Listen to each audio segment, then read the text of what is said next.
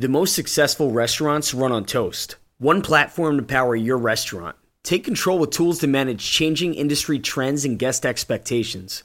Toast is simply built to make your life easier and your restaurant better. Considering switching your POS? Let us put $500 in your pocket. That's right, $500 when you switch to Toast using our link in the show notes. Toast works in bars and nightclubs as well as food trucks and coffee shops. Toast has no boundaries, which is why we suggest moving over to the better POS today. Click below in the show notes to let us help you make the switch to Toast today. Ever realize how much large groups can impact your nightly sales? Ever realize how quickly they can get bored of each other? Atmosphere TV keeps your patrons engaged. With an insane amount of channels focused on a large range of content from fail videos to trivia, Atmosphere TV is literally free. Seriously, as long as you keep it on for a set amount of hours per week, you won't be charged a dime. You can actually help the Waiting on Fries show out, though, by inquiring directly through us on how to activate Atmosphere TV today. Simply shoot us an email at info@waitingonfriespodcast.com. Keep your guest retained with Atmosphere TV. Hey, so Salt Bae got sued. Salt Bae got sued for putting too much salt in someone's steak? Yeah. No, not for the sodium levels. Can you imagine a lawsuit for that? I can. I actually can. Yeah, you know what? That wouldn't surprise me. I went to a restaurant. He put so much salt, I have high blood pressure. Anyway, so Salt Bae, who's the guy that we're talking about here? Because I'm sure somebody doesn't know. All right, so I'm sure, I don't know if nobody knows. Somebody, yeah, you're right. Somebody doesn't know. But anyway, Salt Bae or Nusrat's Steakhouse, specifically their location in Miami, recently was sued by their employees that argued that a service charge should not have covered their wages. So that shouldn't have been included in their hourly wage? Correct. So basically what the restaurant was doing was applying an 18% service charge that was applied to the bill that was given to the guest. And then they were taking that service charge and using it to cover the hourly wages of the employees of the restaurant. So the waiters or the servers were basically arguing that service charge was their gratuity or their tips and should have been directly distributed back to them and not covered their base wages from the restaurant.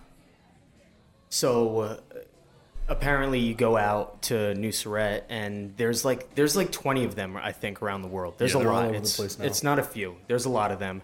And what we're saying here is you go out, you get your dinner. You experience a lavish, luxurious meal where the guy comes to your table and performs all sorts of tableside service, cutting steaks, seasoning meat.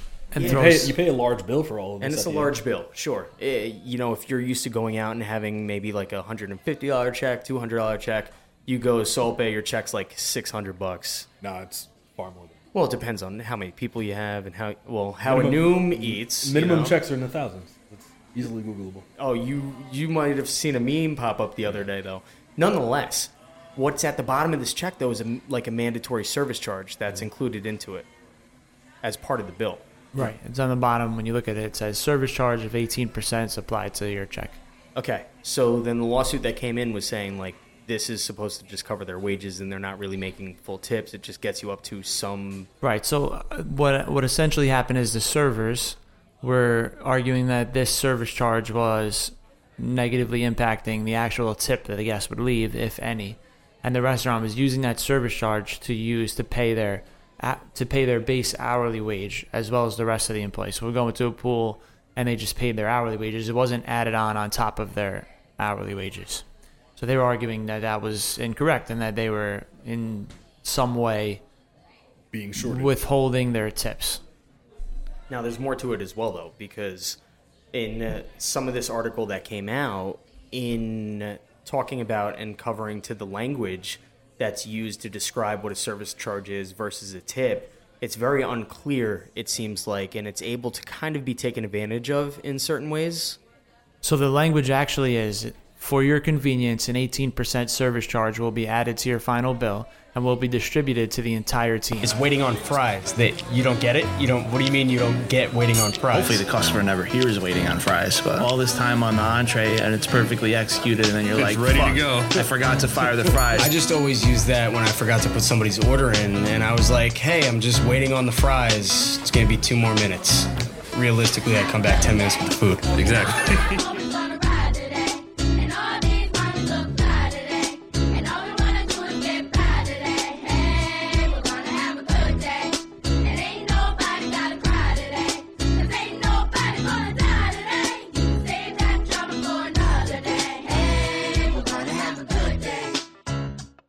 All right, so breaking down the whole article, the court actually ruled in favor of the restaurant, which surprised me because I find usually courts are in favor of the employees, right? But in this case, the steakhouse won the case and was not liable for what the employees thought were their rightful tips.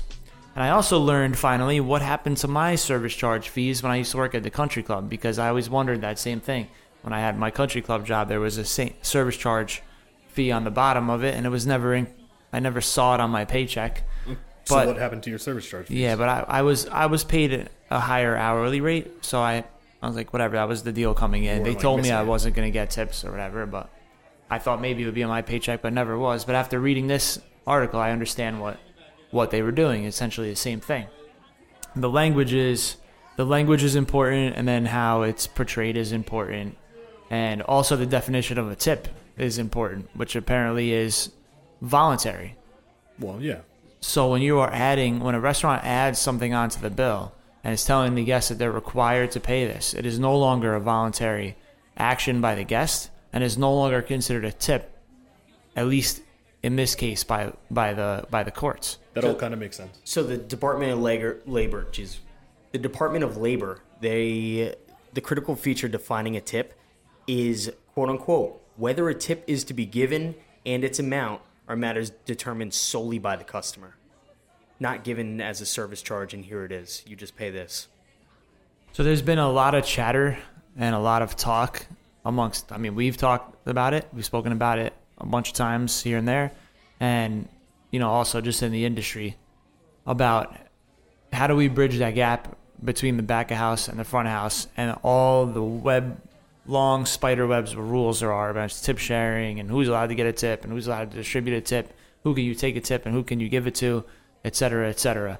And when we see cases like this, it's just an example of another restaurant that is basically in some shape or form trying to bridge that gap. Sure. Right? Or just caught in the middle of that ongoing struggle. Exactly. So I dove further into this because by state, there's obviously different rules about tips and who can get it and et cetera. Yeah, and it gets really confusing. Varies based on minimum wages and the tip credits. Based on minimum wage and stuff. And I found another article that basically explained that there's some new legislation now that tip pools can include employees who don't regularly receive tips in some cases. So the way they're defining this now is, are you guys familiar with the tip credit and how that works with service staff? No, go for it. Okay, so for instance, in New York State, the minimum wage of New York State minimum wage is $15. Correct. But if you have a tipped employee, the employer is allowed a tip credit of $5. Okay, which means that if you're an employer and you have an employee that is generally expected to get tips, you're allowed to take a tip credit off of the minimum wage and pay less than the minimum wage to that employee, as long as their combined hourly wage plus their tips equals over the minimum wage. Yes. So, for example, in New York State, you would be allowed to pay somebody $10 an hour as long as they're making up tips to bring them up to $15 an hour. Exactly. Okay. Right? So what this new law is saying that if you do not have any employees under the minimum wage and you are forfeiting or waiving your ability to receive a tip credit and not pay the server minimum wage, but pay the tip credit to not pay a minimum wage, but pay the server minimum wage, you can waive that, pay everybody over the minimum wage, and then those tips are now allowed to be shared amongst the whole restaurant. Because the basis of that law apparently comes from the fact that a back-of-house employee is paid a higher minimum wage over the minimum wage threshold, and a server is not. Therefore, you can't take their gratuity from them and distribute it to the rest of the staff. Which is why a lot of times you see in restaurants that maybe a server voluntarily might take some of their tips and tip out an expo guy or a kitchen guy. They're allowed to do that on their own discretion, but the restaurant and the kitchen is allowed to accept that, right? So a server walks in the kitchen and says, "Nooms, thanks for hooking me up. Here's part of my tips." That's allowed, right? But the restaurant's not allowed to require it. Say you have to take some of your tips, but you are allowed to do that and distribute it amongst other tipped employees, right? So that's where tip share comes in. So the restaurant's allowed to mandate that other tipped employees pool their tips, excluding the back house. Yeah, you can have a whole bunch of this. So there's a whole slew of tip pooling and all this stuff, right? You can have a pooled house, which is where everybody's tips is collected into one pool, and then you know every restaurant will have a different system based on. It's very specific that it has to be based on position, though. You can't just say, you know, employee A gets 10%, employee B gets whatever. It has to say bartender, and they have to have a clearly defined position. I called the New York State Restaurant Association to really like clarify that. It has to be clearly defined position and clearly defined responsibility. So you can't just like make up a position and say, now you're going to get X amount in the tip pool. So you have to have it clearly defined. This person's responsible for X, Y, Z. It's different than this position that's responsible for A, B, C, like that. And then, so you're allowed to take all those tips and then distribute it on a scale however you want to do. You can do it evenly. You can do it by position, whatever, hourly work, points basis, that way. You can have a system where all the employees, you know, make their own gratuity and then tip out a percentage of their sales into a pool that's then redistributed amongst other tipped employees.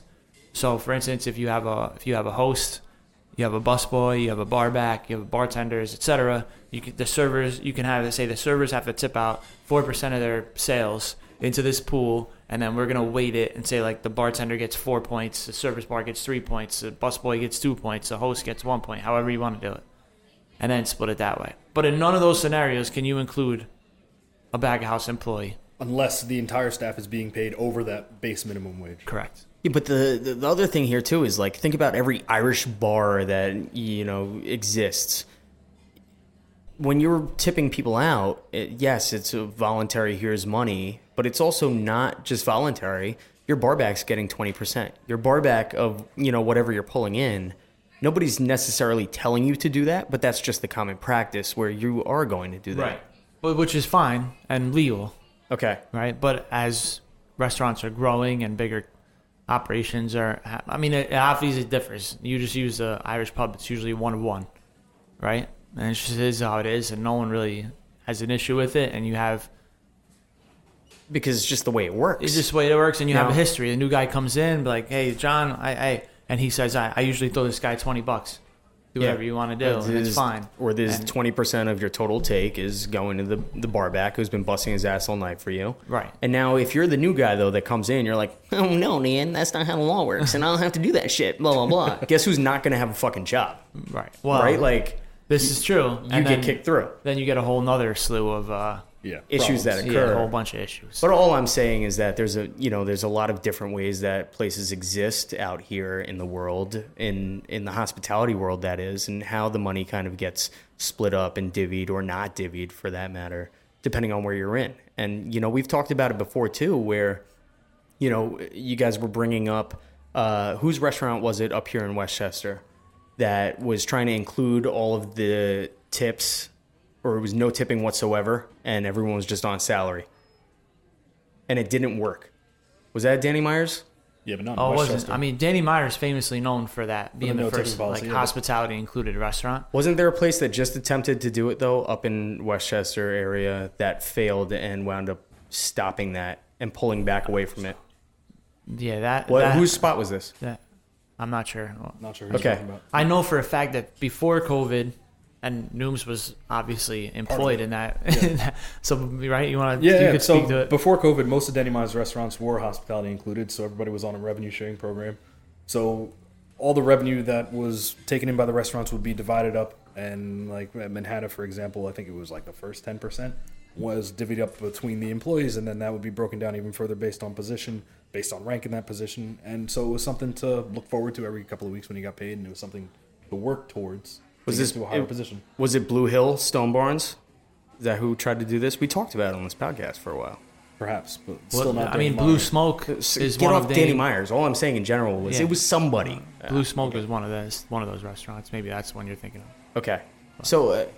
But all I'm suggesting here is that we had a talk at some point, and we discussed that there was a restaurant somewhere out there, and I thought I remembered it being in Westchester or whatnot, and the thing was, there was no more tipping. Please do not tip whatsoever. And then months later, they pulled back on that and said it didn't work. So they reversed it post-COVID, right? Yeah, so USHG reversed it post-COVID as revenues were down. There was less of a percentage to divvy out amongst the employees, so we went back to a tipping model, standard tipping model. Okay, and standard tipping model meaning, hey, come in, eat your fucking food. I'm going to give you a check, and then you tip us. How much on Right? top that But that just shows reflects like, your experience. the point was that the revenues were down. So to call revenue sharing was actually a gross decrease in what the salary would have been pre-COVID when revenue numbers were normal. Correct. With like half capacity and all that stuff, you can't get to the same revenue numbers. So that's why they switched it back. To be fair, it is still Danny Meyer's position to get away from the tipping culture. That is still his. He didn't give up on the whole idea of moving to a hospitality included industry. He just saw at the time that the revenue sharing model was not fair to the staff at that point. Right. But he's still outspoken and still lobbying for changes on tip laws and all these things with sharing and all that stuff. So it's not necessarily he gave up on it. It's just at the time wasn't correct. So that now is another route that we talk about not doing any tips involved and sharing this revenue model where everyone's getting paid off of that. I think the real heel is of the whole thing is that a lot of these laws are antiquated and make no sense. Well, correct. You know, like the reasoning behind it is basically you're saying a cook or a chef or any non-tipped employee is making a decent wage and the server is not making a decent wage. So we're not going to allow you to take money essentially from the server who's not making a decent wage and give it to the guy who is making a decent wage. But in theory, the core sentiment of that sentence is completely flawed because we're looking at what does the server make from the restaurant, not what does the server make in general, right? And it's completely flip-flopped and mostly misunderstood. And that's why you will not hear, for the most part, when we're having a societal debate about minimum wages, et cetera, and they're like, this is ridiculous that a restaurant can pay these people $10 an hour or $5 an hour. Or I was just in South Carolina and looked it up. If you want to guess what their on tipped wages, tipped employee minimum wage. Tipped employee minimum wage is in South Carolina. $5.75. It's $2.18. I was going to say somewhere in the twos, yeah. All right, it's $2.18 an hour. I didn't think we were still that That's low what they anywhere. get. Which, by the way, was what I made when I started in the restaurant business. I made $2.76 an hour. I never even picked up my checks. It was just to cover my taxes, basically. I think Philly is down there also. But on Pennsylvania the low end, is, yeah. right? Yep. Pennsylvania is a state like that. Philly's a city. So nonetheless, Just so what you know. what I'm trying to kind of explain here is that what is it, 4 different brackets of how people are tipped if we look at it from the top down? I mean, there's like the regular model. There's the Regular pool model, meaning you're just tipping your server or Or bartender, your servers are just collecting their tips and then going home with it. and that's it. Yeah. And then another model, Pool model, where the front of house pools their tips. pool, maybe in a point system or something of that nature, Then and we you have- add it all up, and then you divvy it back out to everybody based upon probably how many hours they worked and what their Position role they were is. working, yeah. So they're awarded points, and then the model we just spoke of. Rev share model. Yep. where The back house is included in that tip pooling and splitting. There's no reason that the back of house or a non-tipped employee should be excluded from tip sharing. I mean, they're included in the restaurant experience or the customer's experience. They're part of it all. Well, yeah, that's the point. Yeah. And when I was just saying about people arguing about minimum wages, you'll never actually hear a server or bartender argue for a higher minimum wage, No, right? Because they know in the end, if they have a higher minimum wage, it's going to drive costs up, it's going to drive whatever up, and their tips are essentially going to go down, Right. right? And let's not sugarcoat it. If you're a server at a restaurant and you can't make more than $15 an hour off of your tips, you need to either figure out that you're not a good server or a good bartender, or you are not at the right restaurant. Because, I mean, industry average, I would say, low end, servers making $30 an hour combined, and a high end maybe 60. Yeah. So that Newsarray article also did note that in that time period from that lawsuit that they were quoting from whatever that time was in the lawsuit, they said that the servers of this place or the employees were making on the low end $21.50 an hour and the high end $50 an hour. Right. So even still higher than most on the high end, hire the most back of house Staff. Yeah. parts. I mean, obviously some chefs and sous chefs are going to make more than that, but if you're a line cook or An hourly standard line cook, you're probably not making. you're not making $50 an hour. Well, and now you're more so even looking towards the front of house, back of house discrepancy that has kind of always been a thing in our industry. Period. Yeah, and I mean, I think that was the original battle that the rev share programs were designed to fight, to try to equal out that pay gap between front and back house. And Mike always says his big frustration is there's never a happy place in the restaurant, right? Because if it's a slow night, The right, servers aren't making the money. servers aren't happy. They're not making money. They're like, oh, Suggs is dead. Guess who's loving it? Whatever. And the kitchen's like,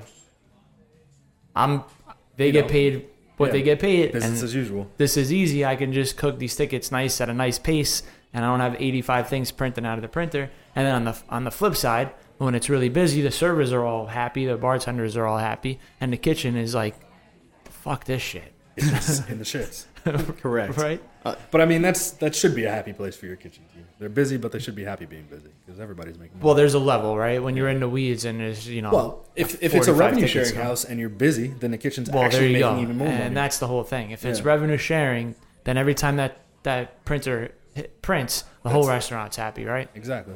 I think I personally, being a part of the revenue sharing system, I think that's a better system because it inspires everybody to work that much harder to just bring up the check averages for every table, and it inspires the individual workers to try to move up within their position to get to that next pay scale rank. I don't know. I kind of sit on the other side here and things where first I want to back up to the fact that we just said when it's busy, yeah, the kitchen's like, yo, fuck this. There's a lot of tickets coming out a lot of times. Or when it's busy, the servers are super happy. It's like almost like the FedEx driver who's probably a salaried employee potentially. He gets extremely busy in the holiday months and hates life, absolutely. And then has it a little bit easier in January, February, March, April. And I think that there's some comparison in that because they're making the same money no matter what. It's just like, hey, get ready for the busy season. Yeah, I mean, But with that comes overtime, I'm sure. yeah, These guys got packages to get out during the busy times. And Yeah. in the restaurant, you probably just hire up typically when it gets a little bit busier. I mean, I'm seeing right now everyone gearing up for summer. We're starting to hire right now. Let's go. And with that being said, when you're leaning towards the conversation of saying, hey, I'm all for the shared revenue model, in a lot of ways, like my inner capitalist is not for that. I rather be in a space where it's more like the Irish pub, where it has this little situation of maybe, 4 people within the place, somebody that actually did want to cook, but I want to be in the front of the house cleaning up money. Like, that's what I'm here for. I'm not spending my time to play. I chose to do this job and put this burden on my body running back and forth of miles a day so I can make money. I would love to hear you go into a kitchen and tell a line cook in July, on July 4th, that's banging out like ribs and chicken all day, about the burden you just put on your body running back and forth to run food from a table back and forth. No, I understand this, and this is And why there's this the is thing, always right? a problem. And at the end of the day, you're going to go in the back, and this is where it really gets frustrating because at the end of the day, we have family meal, and that's when everybody relaxes, right? Before we start cleaning up, we're just like, okay, all right, we're good. There's still people here hanging out, but we're at a leisurely pace, right? It's like when you slow the treadmill down at the end and just walk it out for a little bit. You're at your cool down point. Yeah, you're at that. When everybody's like kind of hanging out at this point and talking like, oh, shit was crazy. Oh, so what happened with that and whatever. And then you start talking and the kitchen staff might say, oh, how'd you do today? And the server goes, oh, it was great. I made like $500, and the kitchen guy's like, Must be nice. that's cool. You just took the food that I made all day and just brought it over there. And but I also think that, servers and bartenders should be conscious of this and should not just be running all over the place screaming about the money that they've made. I'm glad you said that, but in no establishment that I've ever been in have they been conscious about that. I've always screamed at every single person besides me for talking about money out loud.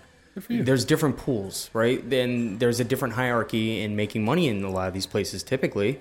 So why are you going to go face mush somebody that has chosen, is the word that I'm going to use, to work a job where the hourly is $15, $20 an hour, whatever it is. If I make $15, $20 an hour, I want to kill myself. because I know that I'm not going to be able to achieve what I want to achieve. To me, it's a goal orientation thing. And I'm not telling anybody to work a job that they don't make enough money in. Like, there's people out there that have chosen to be a teacher and then complain about not making enough money. And I just look at them and I'm like, you chose to go into that profession. It was your choice to do that. Well, we don't have to get into teaching. Yeah, let's not start. I got all kinds of thoughts on that. But I think the problem is really the revenue model of the restaurant business doesn't allow, right? It doesn't allow it to work where everybody makes that same amount of money, right? Because if you're paying, if all of a sudden you have to rate, I don't know how to explain it, right? But let's go back to this law with the tip pooling, where you bring everybody up to the minimum wage. You no longer are using a tip credit for your service staff, and now you can have a tip share that includes the back of house and probably raises their hourly rate by like $5 an hour, probably, right? So they're gonna all get $5 an hour more. The servers are probably gonna drop like $3 or $4 an hour, right? And it evens out somewhat a little bit. I forgot where I was going with this. Well, you were saying all that extra money is going to be spent on the staff. So you're going to lift, thank you. So now you lift the labor cost of the restaurant 50%, right? Yeah. If you use New York as an example, you're paying your servers 10. Now you got to pay them all 15. That's $5. It's a 50% labor cost increase. Where's that going to go? Now you got to put it in the cost to the guest. Right. And now all of a sudden we've gotten now to the $22 cheeseburger. Well, that's also like that's a bigger gear though as well too though, because look at where we're at too with inflation processes, right? Like if one thing goes up, everything goes up, and it's how it just trickles throughout the way that this well-oiled gear of life works.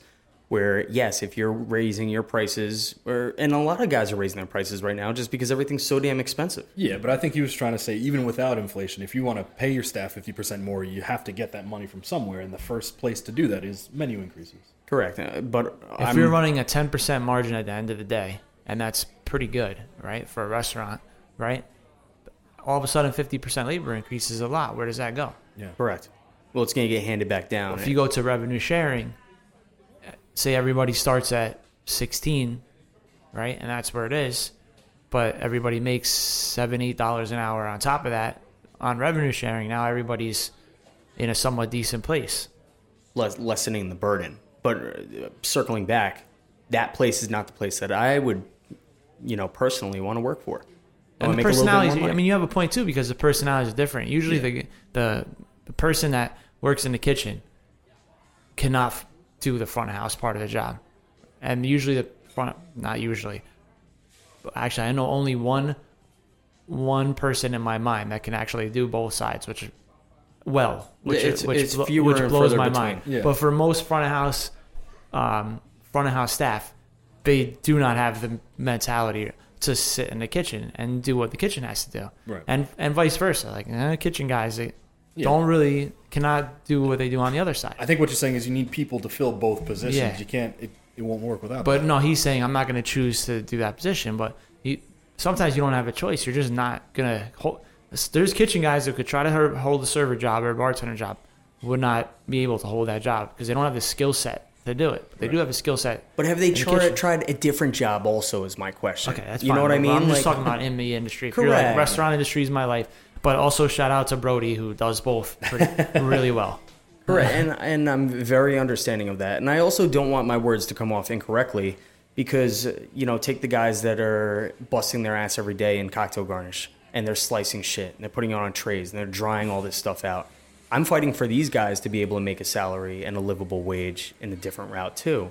So I'm understanding of, hey, yes, people need to eat. And yes, hey, you have to develop a team. Hey, the team has to live appropriately without dying and paying their bills, right? Like dying is an exaggerated piece, but nonetheless, we haven't had healthcare in restaurants forever. Like I want these guys to have healthcare as they're growing up and a part of a business that is growing, period.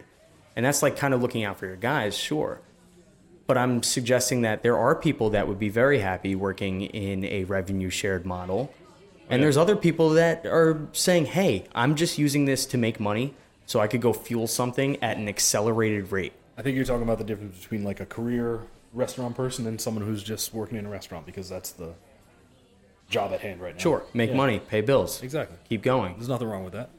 Yeah, okay. So, those are, I think, two of the big differences in mentalities, I guess, where it's you've got your mercenaries coming in to pay bills. But also, like, in my life, period, I'm not necessarily a mercenary that's just paying bills, but if I'm going to be working in this industry and knowing this industry, then I want to make the most amount of money while doing it.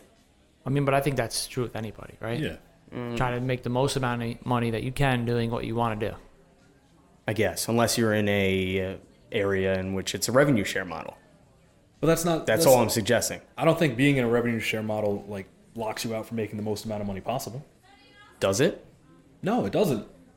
How do you make more money to get to $50 an Well, hour? I think that becomes like a team thing, right? Like now Yeah. the restaurant has to do more revenue. And if you as a bartender want a larger chunk of your revenue share, then you become the head bartender. Sure, The head bartender you're makes awarded more points. Yeah, exactly. Correct. It's So that's what I was it's the saying. same that anywhere else. You get a induces raise, motivation you to get move a raise, forward. you get a level promotion, and you get a little bit more of that revenue share. It's essentially like if you're a manager, right?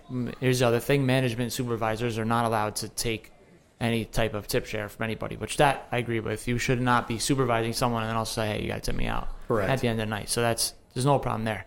But in a management level, usually you would get some kind of revenue sharing or bonus, if you want to call it a bonus, based on performance of the restaurant, right? Some sort of percentage of equity or something like that. Yeah, you know? So essentially what you're doing there is making sure that your management team cares about the performance of the restaurant because they're financially incentivized to care about the performance of the restaurant. And that's- What's wrong with having the whole team care about the performance of the restaurant? So it's on the management side, like you said, that's them caring about the performance of the restaurant, like long term, and then you have the employees part of the revenue share who's caring about the performance of the restaurant on the short term, making sure that every guest pays more money each time they're there.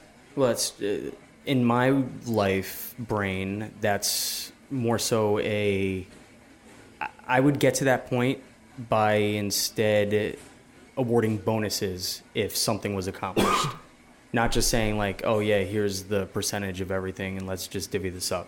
And then furthermore, there has to be a cap at that point then too. I mean, if bars and restaurants are making $2 million, $3 million a year, Well, why is there a cap? It's revenue sharing. If revenue goes up, you earning can goes only up. put so many seats in a house and have so many bodies to be able to work those. I got news for you. There is not a restaurant on the planet that has maximized their real estate to the fact that they literally cannot find any more revenue. Yeah. And if they are doing that, ain't nobody leaving.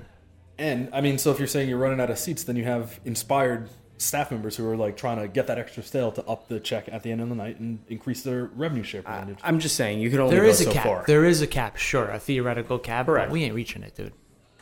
Like meaning that the moment your doors are open, every seat is full. Yeah, like that would So be that your is cap, that's right? your cap though. Like Yeah, you're but not going to nobody's fill all the reaching that. seats. Like it's not an argument, right? No one reaches that. Everybody has real estate to sell somewhere. But this is why everyone always opens another restaurant to try to maximize it as far as they could go with another restaurant. You know, Smokehouse gets to number 3. You know that, yes, you could fill seats 24 hours a day if you wanted to stay open, but you won't actually do it. There's nobody coming out 24 hours of a day course, to fill every seat. You're not gonna operate in a time that you can't. But you might think about, what can I do in this hour? We're not open for lunch in New Rochelle, right? Mike and I spend a bunch of time saying, how can we book some lunch parties or something in our closed time? What if we get, a company to come out and do a lunch party here, or doing different things, delivering to office lunches and stuff like that. We're not operating the restaurant, but we're finding revenue somewhere. Correct. Like that. And that if we were in revenue sharing, guess what? It would be in the revenue whether the servers worked or not. That's an increase in revenue. Yeah. I would like to see like what that When the bar stays open and the kitchen closed, right? Kitchen closed at 10, they close, they leave. Bar's open till 1. Guess what? That's revenue. You didn't work for it, but you get the benefit. correct, and I understand that. I'm just saying, not being on that side ever, I would like to see what that like translates to in an hourly rate of pay. Like, what is that average? It can be significant, I can tell you that. What's the higher end versus the average end? Like where we sit. So without getting too Educate me. Without getting too specific in numbers, when I started at Manhattan as a line cook, I would say it was an extra $25 to $50 a week added onto my paycheck. When I finished, because of the pandemic, as a tournant, it was an extra $150 to $200 a week added to my paycheck. And that's an increase in like 6 steps. Yeah, but I know. But I'm saying, like, what does that turn into as an hourly additional rate, right? It's $40 times, because 40 hours, I'm assuming. 40 hours divided by 150. Yeah. So what was that, $13 extra an hour? Yeah. Like, that's not enough to get me going. I want to see $50 an hour at the low end So all that's the still, time. we're talking about a cook share compared to, I think, the highest paid share in our system were the baristas and the butchers, as they touched every table for some portion of service. You know, every guest had something from the butchers, depending on what you're eating, and every guest had something from the baristas, depending on what you were drinking. So they got the largest percentage share. How often do you think that somebody takes a pay cut just to go behind maybe the Danny Myers name, Often, I did. just to put it on the resume? Well, I mean, to say it's there? that's also a mindset thing, right? That's the career path. You know? Correct. We I talk agree about with that this. all the time, where you might want to go. You want to go into the restaurant business. At some point, you're gonna have to jump track and go from server bartender to management. At some point, and that track That's a pay cut. jumps back, It is a jump back, right? When I was bartending, I made probably double what I'm making now, and I own 2 restaurants. No, but that's know the what I mean? fair statement. Is yes, there is going backwards to propel back forward again. Well, I should retract that.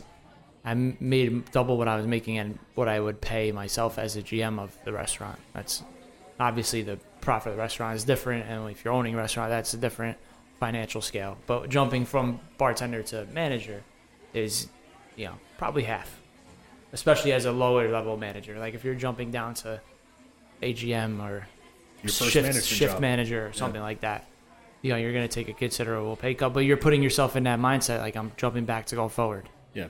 Another piece to talk about too, though, is through COVID, where New York said, "Hey, you could apply this COVID charge," and it was masked as a service charge, and it was, I believe, it was up to a certain percentage you're able to add onto a bill as part of the extra fees to do the extra cleaning and all these extra sanitary elements of. And that was essentially to make up for like the capacity, right? Like that was, I vaguely remember that. Yes, and does that 2% make up for that? No. Realistically, no. No, And it's a nice little whatever. And furthermore, people saying, and I remember working in this process too, because I was at Island Oyster, which was an outdoor spot of 30,000 square feet at the time, and seeing that pop up one day, I said, "What the hell is this charge?" And it just kind of went in. Nobody really said anything about it. And then all of a sudden, you were getting people as you were handing out the checks to people and saying, "Oh, thanks for coming out. What's this? What's this?" And it's funny, though, that you could add up to this percentage as the service charge at that time period. Like, who would put less if there was an opportunity to add more? You're not going to be like, "Nah, I'll just add half of it." You'd take the mentality of putting less to avoid having those conversations about what is this, Well, then it turns into really just educating the person as they're coming in, saying, "Hey, this is the COVID tax. It's going to be a part of this. It's up to, it's 2% of your bill." But what you just said is important. The transparency and the communication of it is oftentimes what Neglected. ends up in these lawsuit type things, because they're not on the menu correctly. But you have to say you're not allowed to, or you are not. It's not legal to put a service charge without telling the guest beforehand. So if you can't just put it on the bill and after they're said and done, it should be right on the menu. That, like I read before, that we were going to include a 18% service charge, et cetera, et cetera. That has to be clearly defined, right? But also I find that, okay, we defined it to the guest, but are we telling our staff what that is? Yeah. Because I feel, just to circle back, clean this whole thing up, go back to that lawsuit, right? Clearly the staff didn't know what that was. Had they explained it and how it's used and the law behind it, maybe they don't have the lawsuit, but also the employees understand, right? So the communication not only to the guests, but the transparency to the employees of what is that charge and how is it going to be used? Like, what do I get? Like in that like we talked about training last episode, and you had that 1-inch thick book, right? I bet if there was an issue like this, it would have been in there. What is the service charge? How do I use it? If a guest asks me what is my service charge, this is our answer to, how we use it, etc. That place would have had a chapter on service charges alone. So I think that's the major thing, is we got to be communicating these things. And I don't think it's wrong for us as an industry, and I'll kind of end on this idea, to start educating in somewhat our guests of what these struggles are back and forth, because for the most part, you leave a tip, you don't know who's going what and where is doing what. But, maybe the restaurant industry itself, restaurant to restaurant, could be more involved in educating the guests and the public. What's wrong with these laws? What's wrong with these laws? What we want to change? How it would be more fair across the board, so that these antiquated tip pooling laws, etc., that are on there will get looked at on a higher level, so that we can actually start changing. Because if it's just, as we saw in COVID, we're all mom and pop restaurants, we don't have a single voice that really speaks for us because we're mostly independently owned. There's not anybody really fighting the fight. So until we get a big awareness about these things, maybe this should be on the forefront, somewhere on our websites or somewhere in our culture, to talk about, let's get everybody on the same scale. It's well said. That was well said. Thanks. Got it. He looked at me crazy. Don't forget to smash that like and subscribe button, because, algorithms. Enjoyed today's show? Click the subscribe button in your podcast platform to keep up with new releases, exclusive interviews, and bonus content that's sure to drop a few gems on running restaurants and improving sales. Thanks for listening.